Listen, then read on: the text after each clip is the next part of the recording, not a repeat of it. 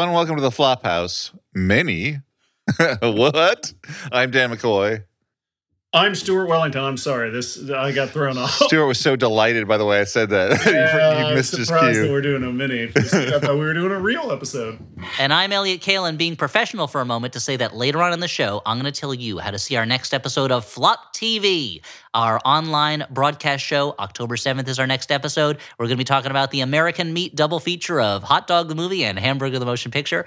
Go to theflophouse.simpletix.com for tickets. And I'll also tell you later more about our live shows at Vidiot's in Los Angeles, Thursday, October 19th. Vidiot'sFoundation.org for tickets or information. But I'll tell you about that later. First, Dan, what's going on? I think we have some special guests, or maybe you wanted to wait to announce them. I don't know. You didn't tell us what you were doing on this mini.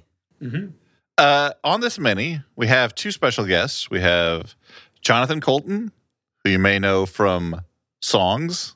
And also, what an intro! That's why Dan won an Joko Dan won an entry last year for best intros. And now you see what wowed the judges. It's very kind of you to say, Dan. Thank you very much. And we also have Paul Sabourin, who you may also know from songs, from other songs, and occasionally Jonathan's songs. Yep, and you know from I don't know, Justin McElroy yelling at him to get him some. What does he drink? Courvoisier? What does he have? Well, for a long time he drank white wine, which was White Claw and wine mixed together. That sounds awful. Yeah. We're getting all the behind the scenes secrets. Yeah. And they're on in part because they do a cruise. the Joko cruise, as I mentioned before. Well, I like Dan. You mentioned they do a cruise as if we have mentioned cruises already, which we have not yet. I'm sorry, Elliot. I was distracted by the ghost arm that appeared behind you. Yeah, in your virtual background. That was the arm of my ghostly wife appearing in the room to get something and puncturing through my background. Don't forget, you have to pick up the kids at 3. Well, I do have to pick up one of my kids at 3. Get out of my life. Get out of my life. Stop watching me. Well, we should ask you a bit about what this cruise is, but because of this cruise, we are talking about cruise movies, movies set like on cruising boats and movies with Tom Cruise. Yeah. Well, that was going to be the final joke of the show, but we can put it up here. Yeah, so we're going to talk about movies set on boats, but specifically cruise ships, not just like not like Dead Calm. Yeah, or White Squall, or White Claw, which is White Squall mixed with white wine, or Dead Squall. Any combination of those 6 words, or Calm Squall, which is not much of a squall. Yeah, no, or Squall, which is the sequel to one of them, but I'm not sure which. Yeah, or Squally, which is about a robot who has a boat, I guess. Let's jump right into it, actually. Let's do it that way. So do we want to say anything more about the Joko cruise? Well, I was going to go through a couple of the movies. Ellie. Can I mention a couple of my songs? Can I just say some of my songs?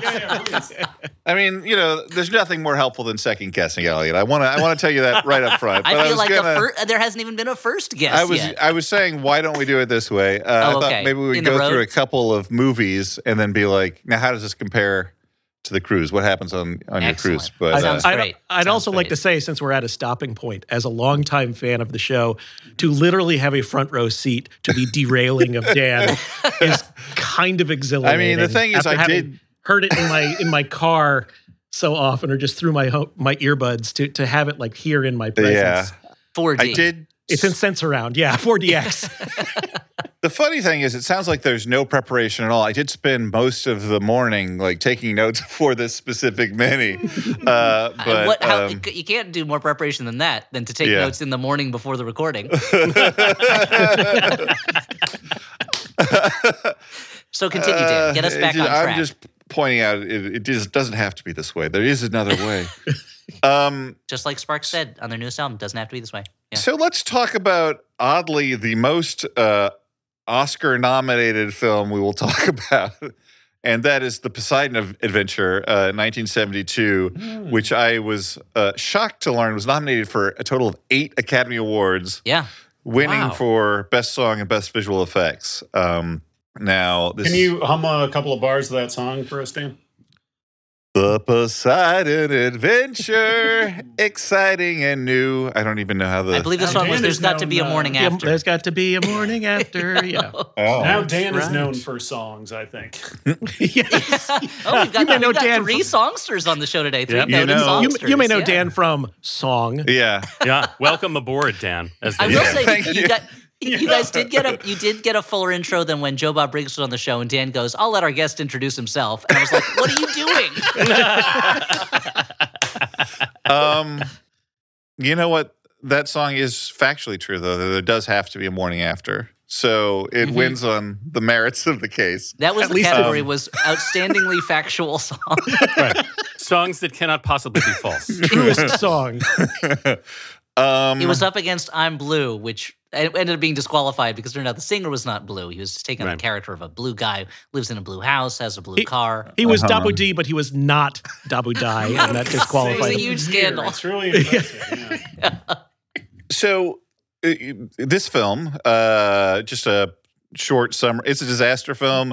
It's about a boat that overturns on New Year's Eve due to a tsunami. Probably a ship. A ship, sure. And then they have to make their way to the top of the boat, which is what was formerly the bottom of the boat. And this is based on a novel. It was directed by Ronald Neame. It was sort of a Freaky Friday situation where the top of the boat and the bottom. Yeah, they They wished on a magic skull to They take each other's peed in a places. Yeah. fountain at the same time. Ronald Neame was the director. He also directed the films Hopscotch, Scrooge, and The Prime of Miss Jean Brodie, and was Those are a some good writer movies. of David Lean's early films. Great Lean and Expectations was one of Neame, them. the famous team.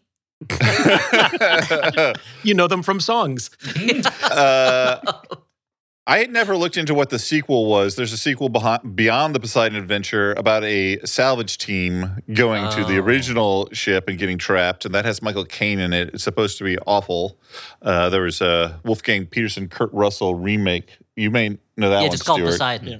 I was going to 'Cause you're say, do a you Kurt think that head. the sequel should have been just called Poseidon Adventures? Mm-hmm.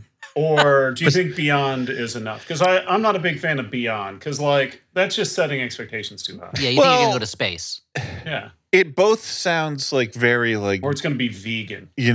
exciting and extreme, like Beyond, but it also is the most vague thing you can say. It's like, just like a little beyond that is another thing. Well, it's I mean, like- you don't want to say Poseidon Adventure again. That doesn't really. Yeah. What about Poseidon's Adventure, where they're like More two ships? Poseidon There's two adventures. Poseidons, two gods of the ocean. I would have Look loved it who's upside down now. if the sequel had started by like the group of people finally reach the bottom/top of the boat, and then another rogue wave comes and reflips the boat or tips it sort of Here on we end, go so now they again. gotta get Now to they the gotta go nose, the other Go back way. to the top. to the bow, as they say. Have you guys seen this movie? I saw this movie. I remember enjoying it basically. It is, over long, like a lot of those 70s disaster films. And are. star-packed, star-studded. Yeah, It it was is one of those. star-studded. That was an Irwin Allen It has movie, right? 5 Oscar winners in the cast. Gene Hackman, Ernest Borgnine, Jack Albertson, Shelley Winters, and Red Buttons. All Red your Buttons. What Red did Buttons, Red Buttons win an Academy Award for? Sayonara? I don't know. That was beyond I'll my... look it up. I think it was for Sayonara, but I'm going to double check. His role was originally supposed to be Gene Wilder, but Gene Wilder dropped out. The character was named Gene Wilder? Yeah. Red Buttons was playing Gene Wilder in Poseidon, the Gene Wilder Did we talk about this on the podcast yet? That I read a while back that Gene Wilder was supposed to star in the movie Magic that Anthony Hopkins ended up starring in. Imagine about the crazy ventriloquist. Imagine how much so better good. that movie would have been. It would have been amazing. That would have been crazy. Yeah. There's that scene where Anthony Hopkins is like using his his magic tricks to like seduce a woman and make her fall in love with him. And I was like, this doesn't quite work. But Gene Wilder would have been able to pull it off amazingly well. Yeah. Yes, and Or I was maybe- right. It was Sayonara that Red Buttons won his or Academy maybe Award if, for supporting actor. Perhaps if Anthony Hopkins was still playing the same role, but Gene Wilder was playing the role of the ventriloquist dummy. Yeah, I would sure. watch But they that, play it yeah. totally straight, like nobody breaks the kayfabe that it's. Like on Darman Greg when Teller would play a cat, and there's only one character that noticed it was a man in a cat costume. Darman Greg. That wacky pair. Did they were ever so get it together? mismatched. It was almost comical how mismatched they were. I've never actually seen Magic, but I I think Alan Moore it's talks great. about it on that. But Alan Moore talks about it in his Maestro course as an example of the translation from fiction to like written fiction to film didn't quite work because like the initial reveal isn't the shock that it was when you're reading about it, because you can see that it's a dummy, basically. That makes sense. I haven't gotten to that lesson yet. Stuart and I we're gonna take the Alan Moore Maestro course together, and Stuart raced ahead of me, and I'm still stuck in like the first third. Now he's more of a maestro than you. I have no children time. Yeah, that's the difference for sure. Yeah, it's pretty sweet. Recommitting to Dan's original bit, I will say that the Joko Cruise spends far less time upside down than the Poseidon Adventure does. Okay. That's one difference. I don't want to overpromise that it spends absolutely But it no feels time like upside down. It has been upside down 0 times to date. But Well, we do a quick roll, but we roll all the way over. We do Eskimo rolls. I mean, every cruise does an Eskimo roll. for the most part, it is the individual cruise goer's decision to be upside down or not, and they can do that on their own. It's an On their opt-in. Yeah. As long as we're recommitting to things that I said, have any of you seen the Poseidon Adventure? I that's a good haven't seen question. it since I was a kid. I used to play Okay. a lot on like TNT when I was a kid, and I think I saw it in pieces, but I don't think I've ever actually sat down and watched it from beginning to end. I'm the same as Elliot. Yeah, I have a similar relation. I vaguely remember seeing it, and Gene Hackman plays a priest. Yes. Is he a very priest who's muscular lost? priest. has He's he like lost he's a bit like kind of a faith? disillusioned priest. Yeah. Bizarre. He's If a they're on like a- cruise. he's a no bullshit priest. He's a cool Gene Hackman priest. You know? Yeah.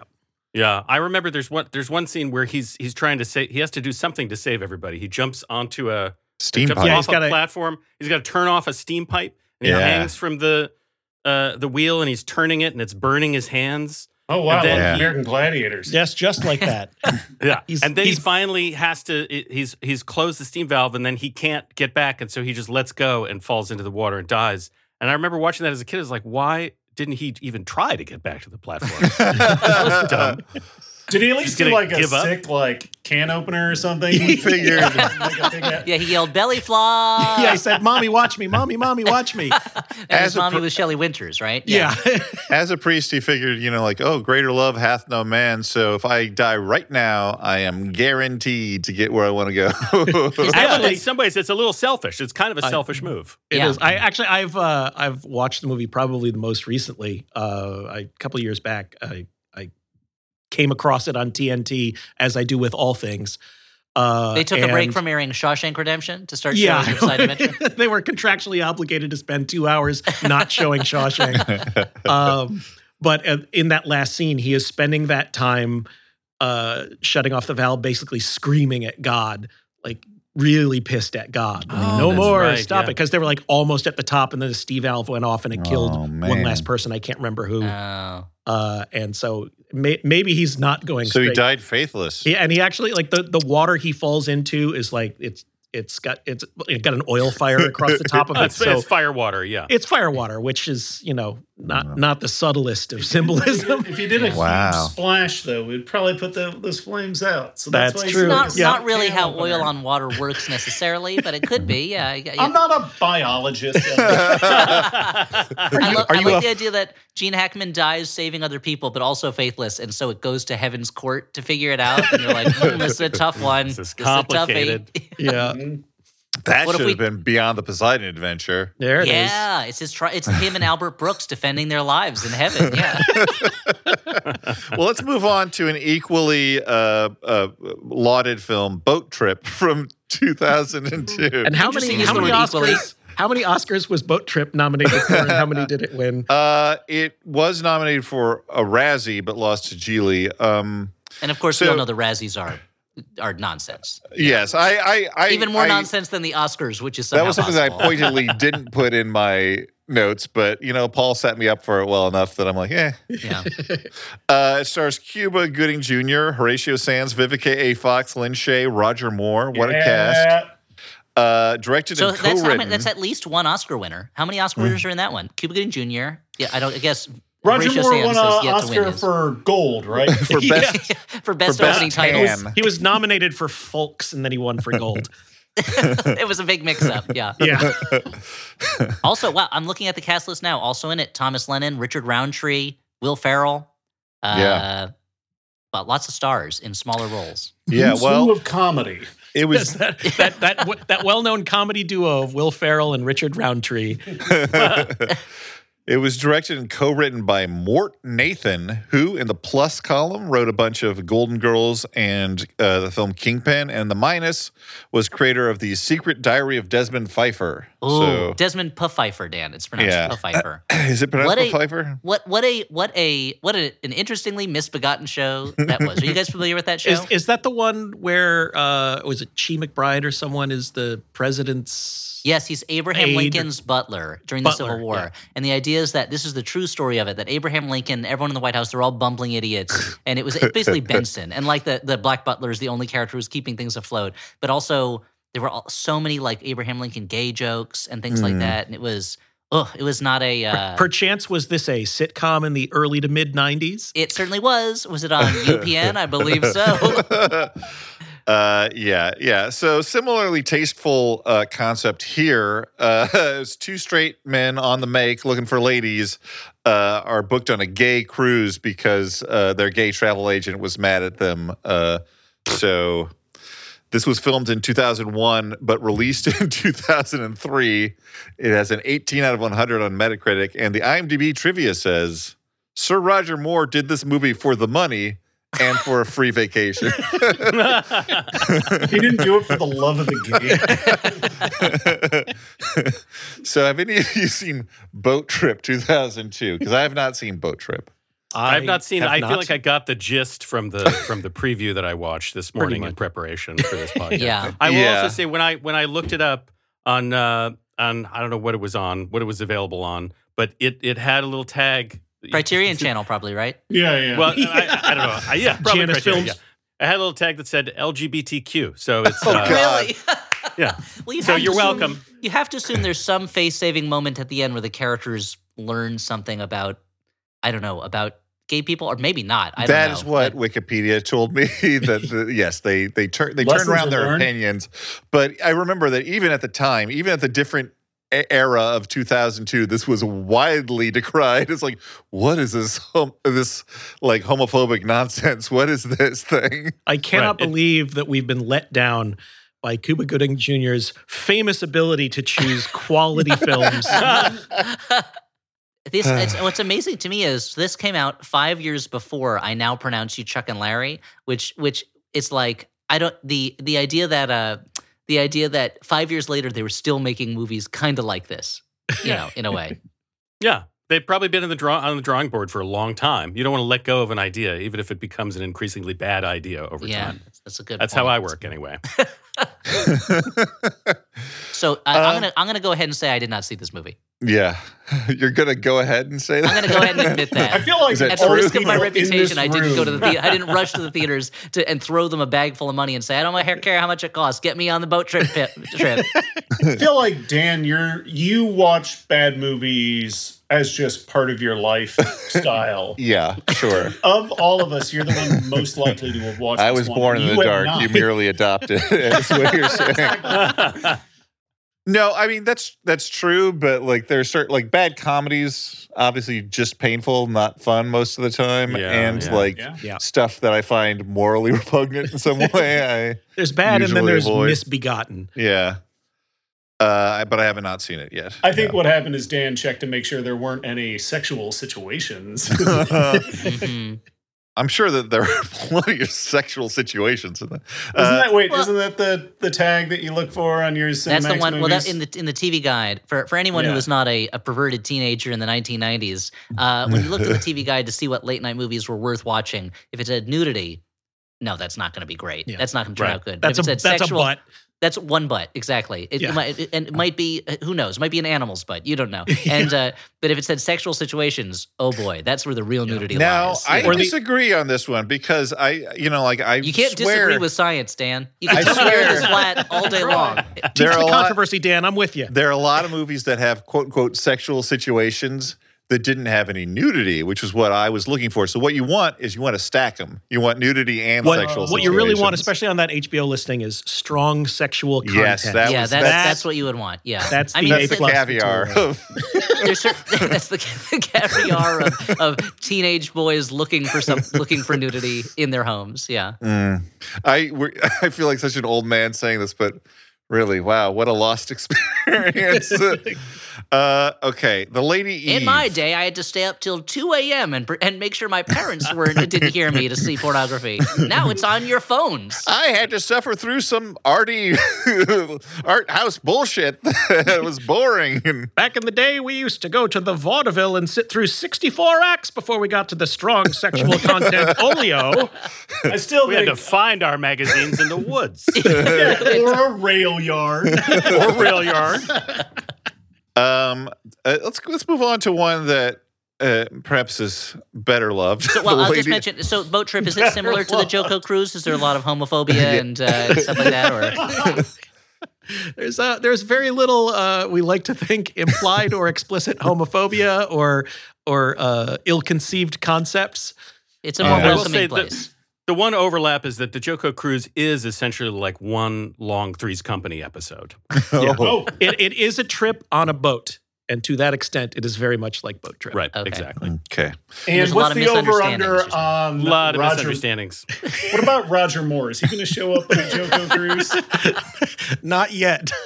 I'd love to get him. Love to get him. He's a tough book. Has he passed? I believe He Sir has. Roger He Moore has. has. He is no longer among the living. Yeah. That's why Yeah. he's so hard to get. I mean, feel in a little some bit ways, better. would make it easier for him to get. He doesn't need to want to be there. He's not going anywhere. Yeah. Yeah, you know where to find him. He doesn't have anything else booked. He finally And I'll tell you where to tanned find enough. him. Monaco Cemetery.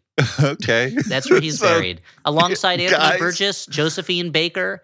Go visit them all. And Roger Moore. of course, yeah. Wow.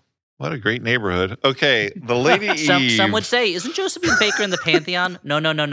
They have. She has been celebrated in the Pantheon in Paris, but her body is still in Monaco. Thank God you corrected that because I was fuming. The Lady Eve, 1941. Of course, written and directed by the great Preston Sturges and starring Barbara Stanwyck and Henry Fonda. It's about a con artist who meets her next mark on an ocean liner and begins to fall for him. I did not know it was loosely based on a 19-page short story by Monkton Hoff called Two Bad Hats. Very loosely based. Very originally going to be the title. That is the best. You can't make up a name like Monkton Hoff with an E at the end. Yeah. Monkton Hoff. Please call me Monkey. Monkenhoff is my father. The plot was recycled in 1956 for the film The Birds and the Bees, starring George Gobel, Mitzi Gaynor, and David Niven. Have you seen that movie, Elliot? You seem like you might know this No, sort I of have thing. not No? seen that one. No. You What's it haven't- called you again? haven't- The Birds and the Bees? The Birds and the Bees. haven't not completed seen the Gobel cycle. No. I mean, if you have any questions about either of David Niven's memoirs, I've read both of those. Oh, they're the best. The first one, The Moon's a Balloon, is a great book. It's really is. good. The second one is so-so, but I highly recommend David Niven's first memoir. It's really good. The Moon's a Especially if you want to balloon. hear somebody talking a whole lot of dirty laundry about Errol Flynn. Yes, yeah. Oh, I do want that. The one piece of trivia that I singled out was it was hibernation season during the shoot, so Emma the king snake was always sleeping. So Is that a caused- euphemism? Yeah, that's what Henry Fonda called his penis. Emma the Yeah. king snake. Never work with snakes or children. That's what they say. Yeah. Or Henry Fonda's penis. Or Henry Fonda's penis. Henry Fonda's penis was originally cast in Gideon's Trumpet, but it wasn't working out, so Henry Fonda was like, I'll take the role. That's fine. but they I'll got take the it. title like that was his second nickname. That was for the penis's name for himself. Yes. Was Gideon's Trumpet. Now, Elliot, I know you have strong Preston Sturges opinions. This is one of my one I or two recently read a whole faves. book about him. Yeah. This is like definitely top 3, probably top 2 for me. What do you think? I Lady have to Eve, say, where this you is at? just my opinion. The Lady Eve, I like it, but it's never been one of my favorites of his. Ooh, hot take. You know, one of his movies is my third favorite movie of all time, The Miracle on Morgan's Creek. And I love that one. I love The Palm Beach Story. I love Did he direct Torque? yeah. Then he went on. Just like Roger Moore, they dug him up and they brought him in, and he was in the room when they were making Torque. But so technically, it was a kind of a film shoot at Bernie's situation. Funny enough, you mentioned Torque because actually the Joko Cruise is basically Torque at sea. That's how we've been marketing it. Wow. There's a lot more motorcycles than you would expect. For a cruise ship, yeah. Usually you have no motorcycles, yeah. But the Lady Eve is very good. For some reason, it just never quite makes me laugh as much as some of the other ones. Yeah, I mean, I would agree with that. It's not necessarily like one of the funniest, but like it is very funny and combined with, I think, being one of the best constructed, I don't know. It's a sweet love story. It's extremely charming. Yeah. It is very charming. And there's everyone in it it's a great movie to spend time with, you know. Any movie where you get Eugene Pallett in it, I'll watch it, you know. And he's in it, William Demarest. And you got a lot of people from the Sturgis stable who are really good in it. And of course, Sturgis stable plus Stanwyck, how can you go wrong? Now, I say this without any insult intended. I'm assuming Stuart has not seen The Lady Eve. Yeah, I don't watch that kind of shit. Paul, Jonathan, have you seen it? I have not seen it. This is one of those black and white type films, right? Mm-hmm. No thanks. Yeah, it was before color. Wow. No thanks. Old-fashioned. What color is everything even? I can't even tell. Yeah, there's no possible way of imagining. It's very hard.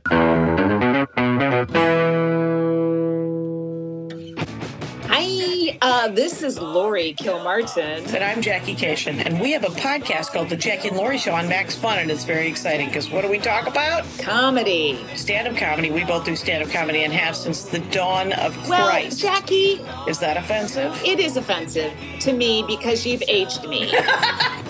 We started in the late 80s, and we're still here. You can't kill us. So go to The Jackie and Lori Show on Max Fun and listen to that.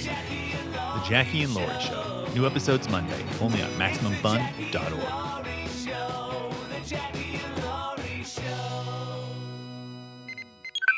Greatest Trek is the podcast for all your modern Star Trek needs. It's funny, informative, and now it's also timely. That's because every Friday, right after the release of a new episode of Strange New Worlds, Picard, Lower Decks, Discovery, or Prodigy, we bring you a review of that episode. There's some great new Star Trek coming up, and we're going to cover all of it. You'll like our show because we're both former video producers, so we bring a lot of insight into the production and filmmaking aspects to these episodes. And we also have a very refined sense of humor, so we make lots of delightful fart jokes along the way. So come see why Greatest Trek is one of the most popular television recap podcasts on all of the internet. Subscribe to Greatest Trek at MaximumFun.org or in the podcast app you're using right now.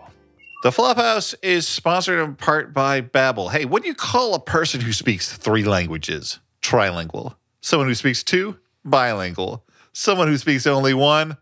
American. Only 22% of Americans speak a language other than English at home. Start learning a new language, if you want to. Start learning a new language this fall and be the exception, not the rule. With Babbel, you start speaking a new language in just 3 weeks. Instead of paying hundreds of dollars for a private tutor or fooling yourself with language apps that are little more than games, I'm not going to name any names. I've had bad experiences with these ones. Babbel's Dan, you can't learn a language from Fruit Ninja. I'm sorry. I know. But I did learn what a lot of different fruits look like, especially when you slice them apart. Babbel's quick 10-minute lessons are designed by over 150 language experts to help you start speaking a new language in as little as 3 weeks. And one study found that using Babbel for 15 hours is equivalent to a full semester at college. So, look, do you have time for a full semester at college? I certainly don't. Not at this time in my life. Mm-hmm. I got bills to pay. I got cats to feed. I can't be learning French at some hoity-toity ivory tower university. I got to get myself this Babbel. Here's a special limited time deals for our listeners. Incidentally, to get you started. It's not the ivory tower university, but it is named after the most famous tower in history. Yeah. For our listeners, to get you started right now, you can get 55% off your Babbel subscription, but only for our listeners at babbel.com/flop. Get 55% off at babbel.com/flop, spelled BABBEL.com/flop. Rules and restrictions may apply. Also, sponsored in part by The Big Flop. It's another thing that has flop in the title. Every big moment starts with a big dream, but what happens when that big dream turns out to be an even bigger failure? Each week on Wondery's new podcast, The Big Flop, host Misha Brown is joined by comedians to chronicle some of the biggest failures in pop culture history, from box office flops like Cats the movie to Action Park, New Jersey's famous theme park that had countless injuries, many lawsuits, and rides so wild it became known as Class Action Park. I went there. Each episode will have you thinking to yourself, why in the world did this get made? Seems similar to... Anyway, listen to The Big Flop on the Wondery app or wherever you get your podcasts. And we also have some Jumbotrons. We got a couple of them. And here's how the first one goes. This message is for Dale. The message is from Nora. Happy almost big birthday to my best friend and soulmate. Thank you for introducing me to the Peaches, even though I usually fall asleep during movies. I love having so many things to laugh about with you. Doing bits featuring Crawdaddy or the Tan Lady gives us the added bonus of annoying the children. Here's to many more fun birthdays. How sweet. We've got another Jumbotron. This message is for Kelly, and it is from Colin. So it's not from Justin to Kelly. It's actually from Kelly to Colin. And it goes like this. Happy birthday to my amazing wife, who is such a fan of the podcast and can find solace and laughter in it always, no matter what life throws at us. Also, thank you for your patience when I acted confused while asking you to explain why a pin saying Ding Dong Gate showed up in the mail. It's for a good cause was not the response I was expecting. It was for a good cause, though. Thank you for getting that pin. We also, in addition to those Jumbotrons, those are two sweet Jumbotron messages, we have some of our own messages that I'm going to tell you about. Remember how I teased this at the top of the show? Well, guess what? Flop TV, our monthly 1-hour television version of the Flophouse, continues apace. We've had 2 great episodes, Beastmaster 2 and Cool World, and our next episode comes up on October 7th. And as I mentioned, it's an all-American meat double feature, Hot Dog the movie and Hamburger the motion picture. That's at 9 p.m. Eastern, 6 p.m. Pacific on October 7th. But guess what? If you can't make it, your ticket gets you access to the episode recording. And those episode recordings are going to stay up through the entire length of the series. And if you get a season pass, which gives you a discounted rate for all the episodes, all 6 episodes in the season, you get to watch those recordings again and again until the whole series is over. That's at theflophouse.simpletix.com. That's theflophouse.simpletix.com. Let me just tell you, this weekend I watched both of these movies, and we are going to have some things to talk about because, and here's a little preview, I now consider Hamburger the motion picture a crime. Moving on. You'll hear more about that on October 7th at 9 p.m. Eastern, 6 p.m. Pacific, theflophouse.simpletix.com. Yeah. Did I do a presentation for this episode that I'm worried about how many slides I put in this thing? Indeed, I did. So see how that turns out. Let's see if Dan suffers from TMS, too many slides. We've also got some in-person shows coming up. That's right. You can watch us online from the comfort of your home, broadcasted over your computer internet, or you can come see us in person if you live in the Los Angeles area. That's Thursday, October 19th at Vidiots. Vidiots is a great independent video store / movie theater. It's a really comfortable space. It's really fun, and we're going to be there live Thursday, October 19th at 6 p.m. talking about Speed 2 Cruise Control, and at 8:45 p.m. talking about 3 Men and a Baby with a special mystery guest. I'll give you some hints. She's a champion union contract negotiator. She's the star of the show. And your third hint, she's Hallie Hagland. That's right. Hallie's going to join us in person. These guys didn't know. The surprise for Dan and Stuart that Hallie is going to join us for our 3 Men and a Baby show at 8:45. But we're also going to have fun at 6 p.m. talking about Speed 2 Cruise Control. So go to vidiotsfoundation.org, and that's VIDIOTS foundation.org, and go to the October 19th page on the calendar to get tickets for either or both those shows. They're going to be 2 all-original shows. Different presentations, different movies we're talking about, different questions. It's going to be amazing. Now, I just want to round this out with some good news, but also with a call for your help still. As we're recording this episode, it appears that a deal has been reached between Dan and Mai's union, the Writers Guild of America, and the studio bosses over the AMPTP. This is wonderful. It appears that the long-lasting Writers Guild strike may finally be ending. We won't know until later this week for sure, but that doesn't mean we still don't need help, and that many other writers and entertainment workers will still need help. It's going to take time for work to start up again. It's going to take time for projects to continue, and the actors are still on strike. SAG-AFTRA is still on strike, and we support them entirely in their demands, in their striking efforts, and in their labor action. We want them to get the agreement they deserve. So if you can help us, help the entertainment community survive again during this time, please continue thinking about making a donation to entertainmentcommunity.org. We've talked about it before. Just because our strike is over doesn't mean people don't need help. There's another strike going on, and there's a whole entertainment community that has been suffering because of these studio bosses holding their money like, I don't know, what's something that holds on to something else really tightly? Money clip. Yeah, holding on to their money like a money clip. Perfect. No notes. 100%. So please consider making a donation at entertainmentcommunity.org. Thank you very much for your support during this time. Okay, moving on to another famous cruise movie. Of course, when you say cruise, everyone thinks of it. It's Hotel Transylvania 3, Summer Vacation from 2018.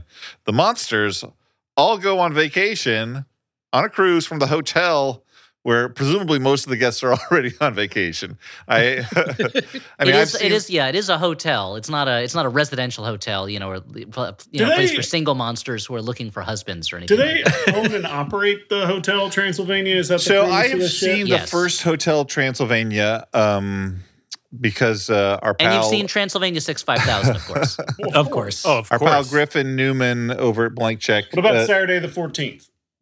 Let's stay on one topic. Richard Benjamin joint. I'm not going down this road because I'm in the middle of the sentence. Our friend at the Blank Check podcast, Griffin Newman, who is a big animation fan, speaks highly of the Hotel Transylvania series because in CGI it does a lot more like cartoon goofiness than other, because it's Genndy Tartakovsky is the director. Yeah, from Dexter's Lab and Samurai Jack and yeah. So yes, I've seen it, and the original premise is Adam Sandler, Dracula, the Sandman, owns this hotel. Right. He has a daughter who Andy Samberg, a normal human, romances. Yeah. I mean, it's ironic because he becomes Adam Sandler's son-in-law when he already played Adam Sandler's son in That's My Boy, right? Yeah. Right. Boy, yeah. Typecasting. Two Jewish guys. They have to be father and son. They're the only two Jewish guys in Hollywood, so they have to work together a lot. Certainly in comedy. The only two. Yeah. Elliot, you sound like you've maybe seen this because of having children. Is this true That's or not? That's exactly why I've seen it. I haven't seen the third one. I've seen the first and the second, and my kids have shown no interest in the third one, which is surprising because they like the first one and the second one a lot. Very strange. Perhaps it's cruise ships. Maybe they don't like cruise ships. And I tell them cruise ships are great. You should go on a cruise. It'll be really fun. Maybe early next year, a cruise ship full of comedians, full of music. It'll be great. It'll be wonderful. And they say, no thanks. But they're kids. They don't know what they're because talking they're about. Bugs Bunny. Yeah. They go, no thanks, Doc. Walk away chewing on a carrot. They do walk around chewing on carrots a lot. That's very fair. And dressing up like ladies and arguing with a duck over who should be shot today. Elliot, are your kids mad because they're like on a cruise? Like where are the vampires gonna go? Like the sun. Is that their objection? We've never gotten to the stage of actual objections, but it is something that I'm confused about. I've never seen it. I assume they have some kind of super sunblock that protects them or something like that. Does the sun figure into this particular Dracula incarnation in the world of? Somebody call Griffin Newman, ask him to explain himself. He'll have to find out. Yeah, this is our phone a friend, Griffin Newman. Hey, is the Dracula in Hotel Transylvania hit hurt by the sun? 2 hours later, you get our answer. Or is he a daywalker like Blade? That could. Yeah, this episode suddenly becomes 3.5 hours long. Yeah. I think I have seen maybe Dracula with an umbrella in pictures. So maybe sense. It's some sort of parasol situation. That's possible. I mean, the first Hotel Transylvania movie, I think it all takes place during night anyway. Mm-hmm. So I think the sun does affect him, but I don't know. Certainly the son-in-law affects him, first with frustration, and then eventually with familial acceptance and love. That must have been real hard filming that animated movie when it was all night shoots. Very tough. The animators. Well, it was all shot night. day for night. Oh, Yeah, Paul. there you go. Yeah. Well, the thing is, the deadlines given to animation companies are so tight that they probably were working all night on it. So, it probably was very tough. Yeah. You sweet, stupid man. How is Adam Sandler's Dracula? What's his Dracula like? He just It sounds seems like unlikely cast. No, he just sounds like an old Jewish man. I mean, that's what he's doing, kind of Dracula as Jewish grandpa, basically. Right. Yeah. It's So, Dracula by way of Uncle Leo from Seinfeld, so with more of the old country in him. Do you think Adam Sandler signed up to do that movie because they're like, it's called a Hotel Transylvania? He's like, perfect. All my movies are an excuse to go on vacation with my friends. They're like, nobody tells. It's like, I'll go on a trip to Transylvania with Kevin James, David Spade, and Chris Rock, and they're like, well, Yeah, they took an 8-person trip to a recording studio in Maui. Yeah. I mean, that makes sense. Yeah, how many monsters are on the Joko cruise? More than you would think. There's a good deal of cosplay. It's got one of the catchphrases I use to try and sell it is it's a comedy music festival stuffed together with Comic-Con dropped onto a cruise ship. So there is, it's sounds a like bunch of happy nerds on a boat having fun. And so as such, there's a lot of cosplay. People, I'm trying to think if there are any particular monsters. We have had a couple of years running. We've had a zombie lurch, like from the upstairs buffet down to like a dance floor, several decks down. So it's interesting to see this. Some zombies taking the elevator versus some lurching down the stairs. Yeah, it is fun. It is fun to watch the zombies lurch around. I will say this. I probably shouldn't mention cruises and COVID in the same sentence, but I'm going to, because we had a cruise right on the eve of COVID.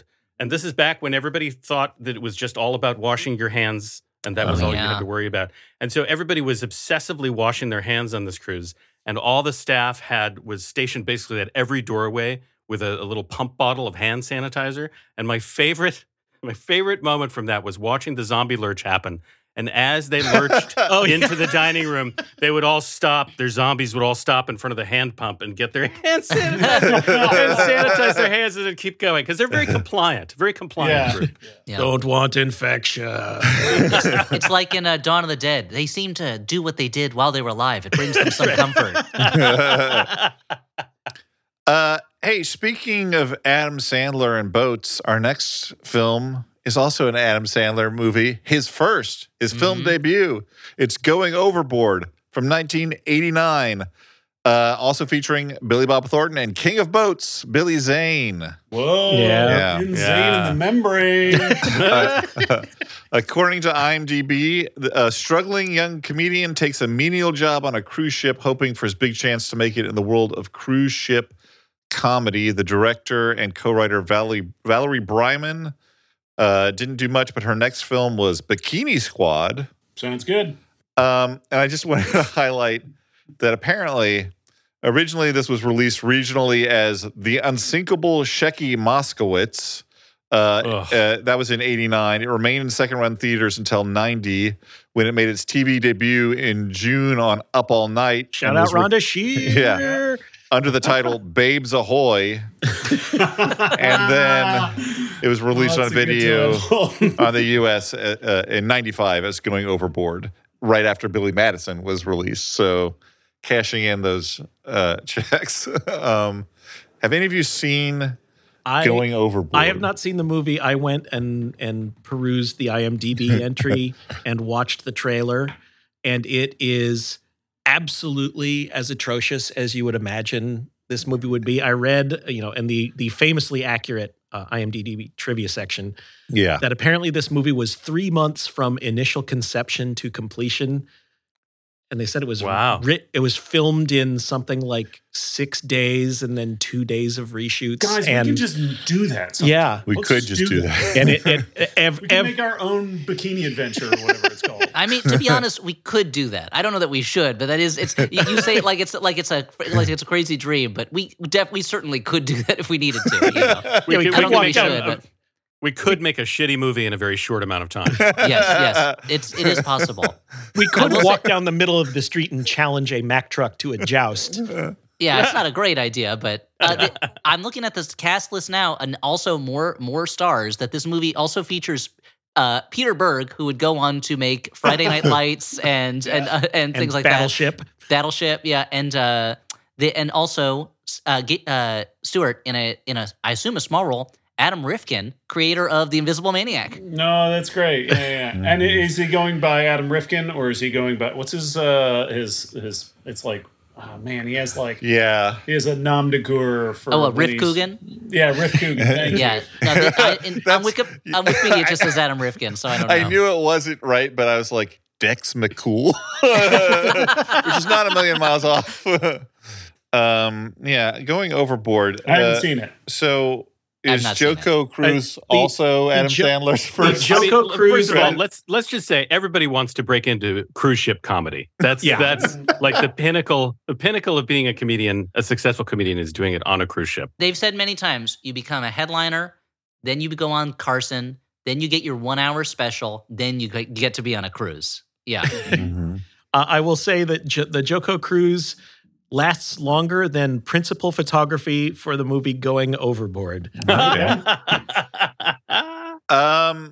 So moving on to Ghost Ship 2002. Ooh, great opening now. Great opening where a bunch of people get sliced. That was like peak era where horror movies like to slice people in half and then you slowly watch them fall apart. Yep. Like nothing was more popular. They broke the mold after that one. They picked it up and cut it in half. It's about some people who find a ghost ship. It's directed by Steve Beck, who previously did 13 Ghosts and was a visual effects art director for ILM, where he did work on The Hunt for Red October, Indiana Jones and the Last Crusade, and The Abyss. Mm-hmm.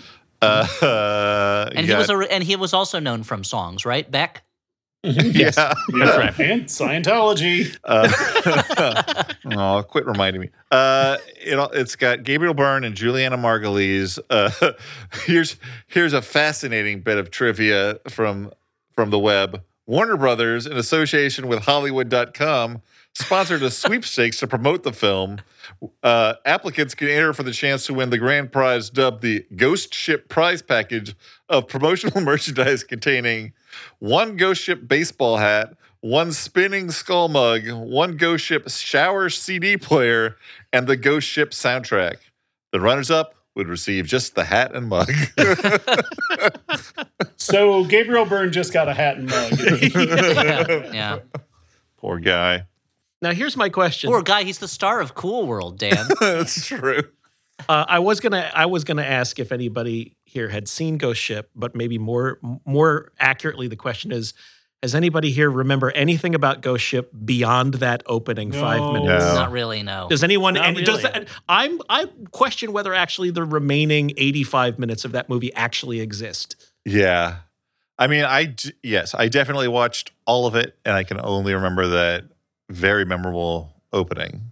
It feels like once you've launched that, once you've cut everybody in half, it feels like that's the punchline to the joke that is the movie. And then I don't know what else is there to talk about. Then they start seeing the ghosts, and then they say, "I wonder why there are ghosts." And then one of the ghosts is like, "We were all cut in half." And that's pretty much it. I think we can all agree the opening should have been they get sliced in half, and right before they slip apart, one of the people is like, "Pretty sticky situation, huh? You're probably wondering how I got here." Back in time.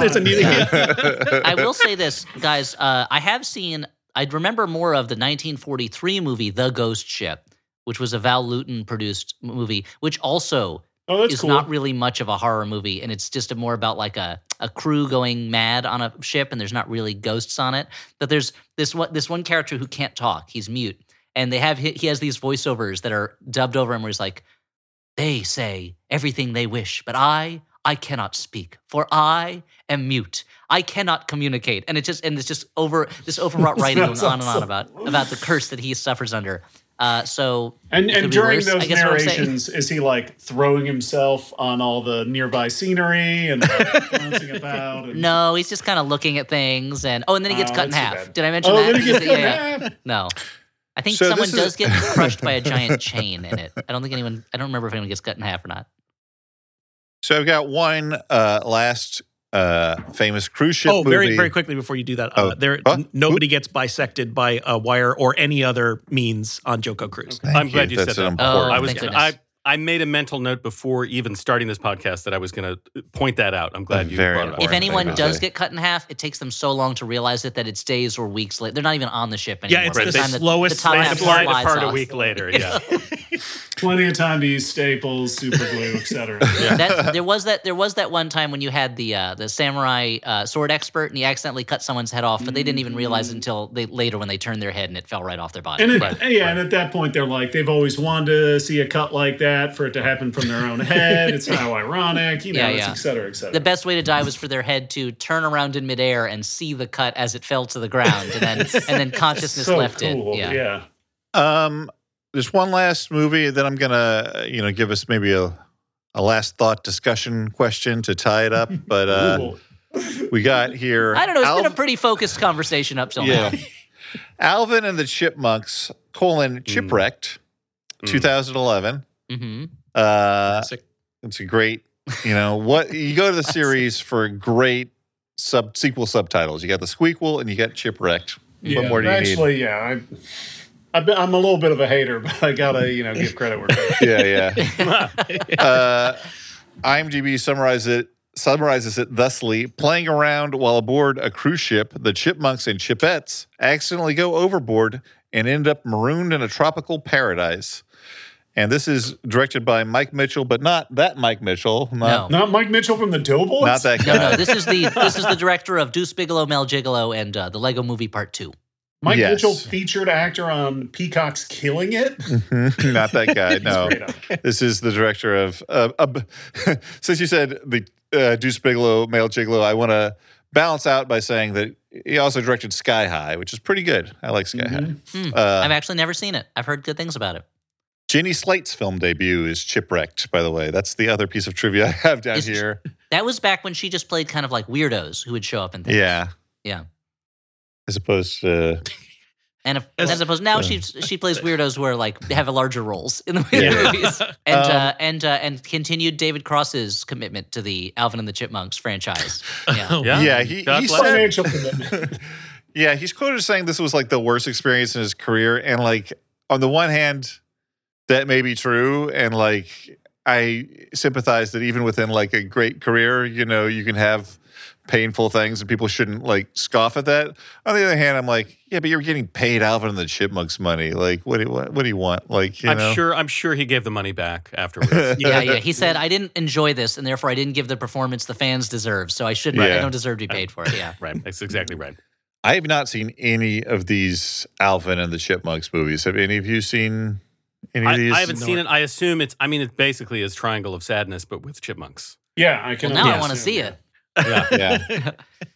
I have not seen them. I have to. But here's the thing, though: when a person gets shipwrecked on a deserted island, it's terrible. What happens when they get shipwrecked on a deserted island? Yeah, shipwrecked. When they get shipwrecked, it's even worse. But when chipmunks get shipwrecked on an island, it doesn't bother me quite as much because they're already wild animals. I mean, there's plenty of food and whatever. Right. Well, these are domesticated chipmunks. Yeah. They're not That's true. I guess able they to wear fend for clothes and they rap. themselves. Yeah. They do form a new societal structure based on skill set, and it gets pretty brutal. You have to imagine that half the movie is them trying to kill Theodore to appease their new god that they've invented on the island. And they've stolen Simon's glasses to light fires with and things like that. They're arguing over who gets to talk, who's holding the conch. Yeah. Right. And the conch is huge. None of them can hold it. They're chipmunks. They can't hoist the pig head onto a stake because it's too big. No, they for them live to in lift. it. It's a house. Yeah. They live in a pig head house. So I just want to ask before we leave this topic Pig head behind. house sounds like an Animal House ripoff from like the early to mid 80s. Yeah, that's true. That's the Asylum Productions. It's also a real good like Cookie Monster metal album title. Yeah, I was thinking prog rock, but yeah. I've already got that one. I wanted to ask, so thinking about all these movies together, is there something that makes something a cruise ship? Is there a cruise ship genre, or is it merely a location? Are there elements that you think reoccur in these things? Well, usually, I mean, the canon states that in order for it to fall within the genre. There has Do to be. cruise ships have cannons? They do, yes. The good ones do. Yeah, too. only the ones that don't want to be attacked Pirates. by pirates. Yeah. In order for it to be truly a proper cruise ship piece of entertainment, there has to be love. It has to be exciting and new. Yeah. And do they have to be expecting us? well, yeah, you have to be expected.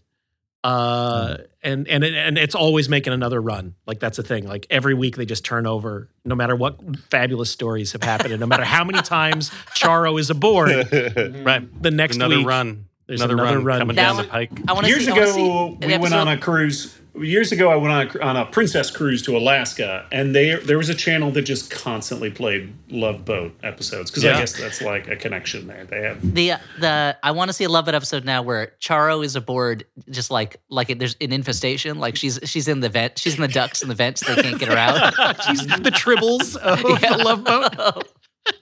The ship has Charos. The passengers cannot know that we have Charo on board. Like they cannot know. They have to clean up her scat and things like that. You know, she's getting into the pantry and chewing holes in bags of flour and stuff like that. Right. Yeah. Her Yeah. saliva just melts through the metal hull. Oh yeah, Oh, no. they follow it straight down deck after deck Straight after down, deck. Yeah. deck. Yeah.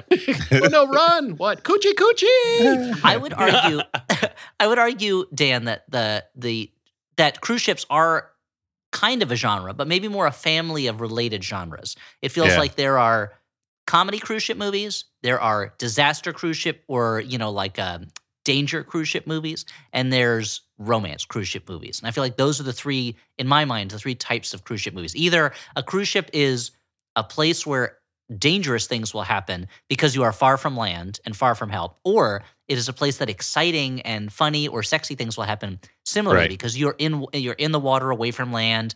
The rules don't apply the same way. People are in close quarters. It's kind of similar to spaceship movies in a way. I also think that, trying to answer the question a little more seriously too, class elements are often in cruise ship films. I mean, certainly in the because- most famous cruise ship ever made movie that you didn't mention at all, Titanic. You mean which The is, Abyss? yeah, cruise ship movie, The Abyss. They're The all underwater- working. the It's not a underwater cruise ship? It's a working. It's a working trip.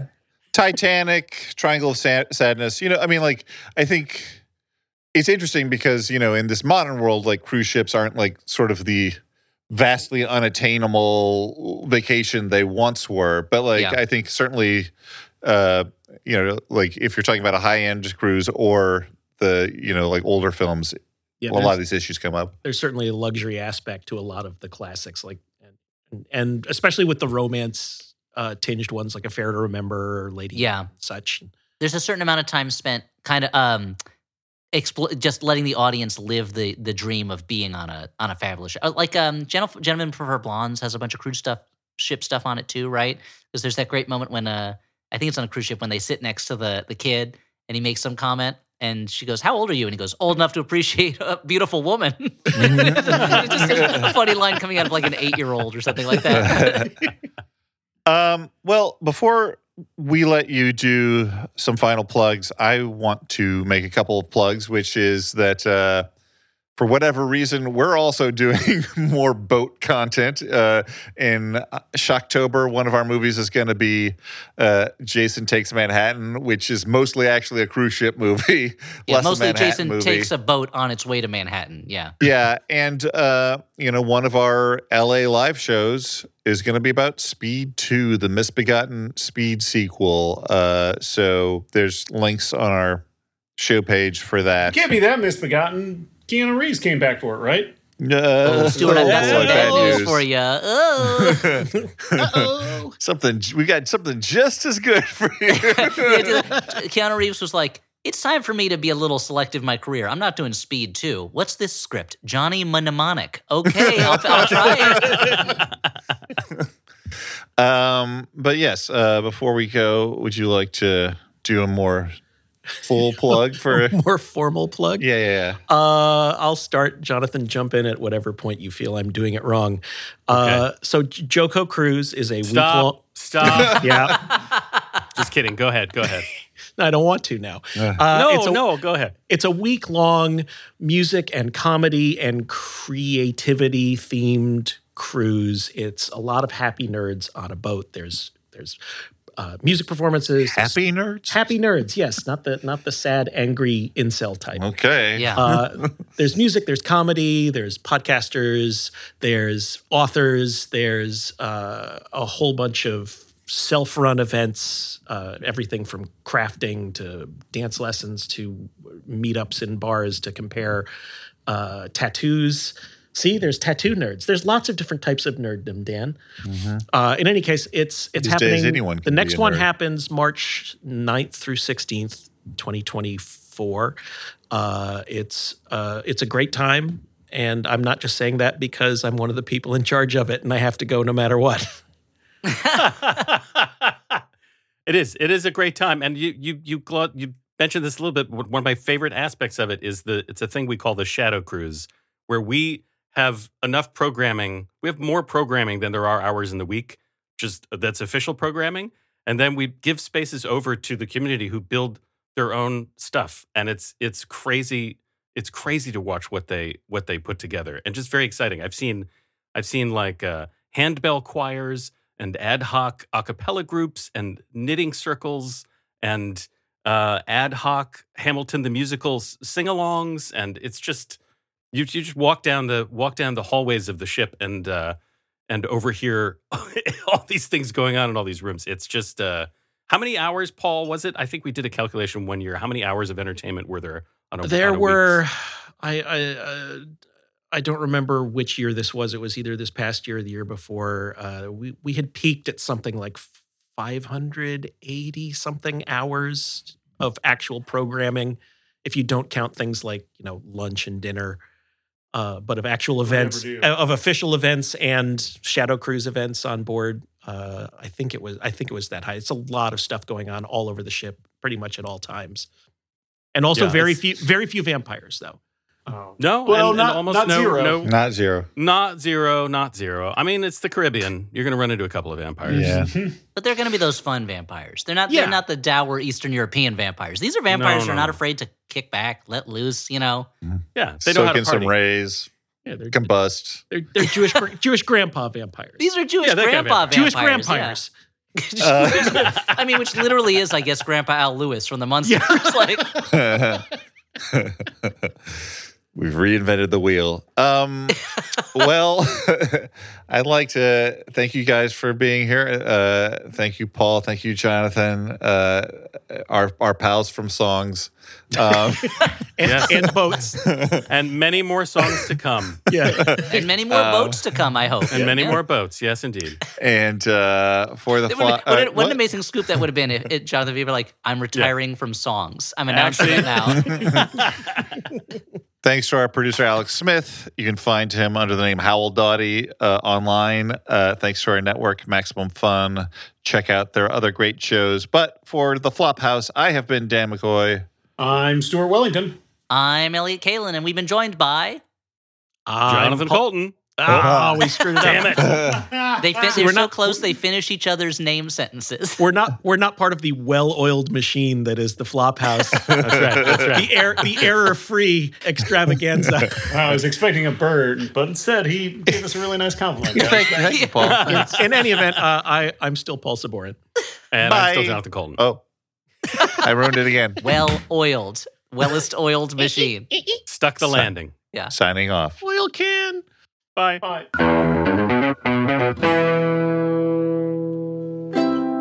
Maximum Fun A worker-owned network of artist-owned shows. supported Directly by you.